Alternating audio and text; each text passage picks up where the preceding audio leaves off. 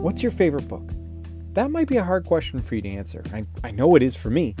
I've been surrounded by books my whole life. I spend hours digging around in new and used bookstores, hunting for something that interests me, even if it's just a new copy of an old favorite that's disintegrated from use. So when I try to answer a question like, what's your favorite? I have a hard time because I don't really have one favorite book. I have many, and I'm still discovering new ones.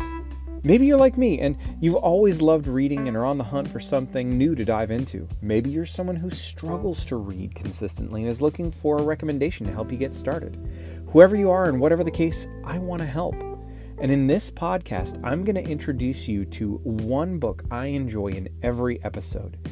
It might be a work of fiction or something about current events. It might be a book focused on spiritual formation or a moment in history, or it could be something else entirely. But whatever the book, the goal is the same, to help you find a new favorite or maybe rediscover a familiar one. I'm Aaron Armstrong, and this is your next favorite book.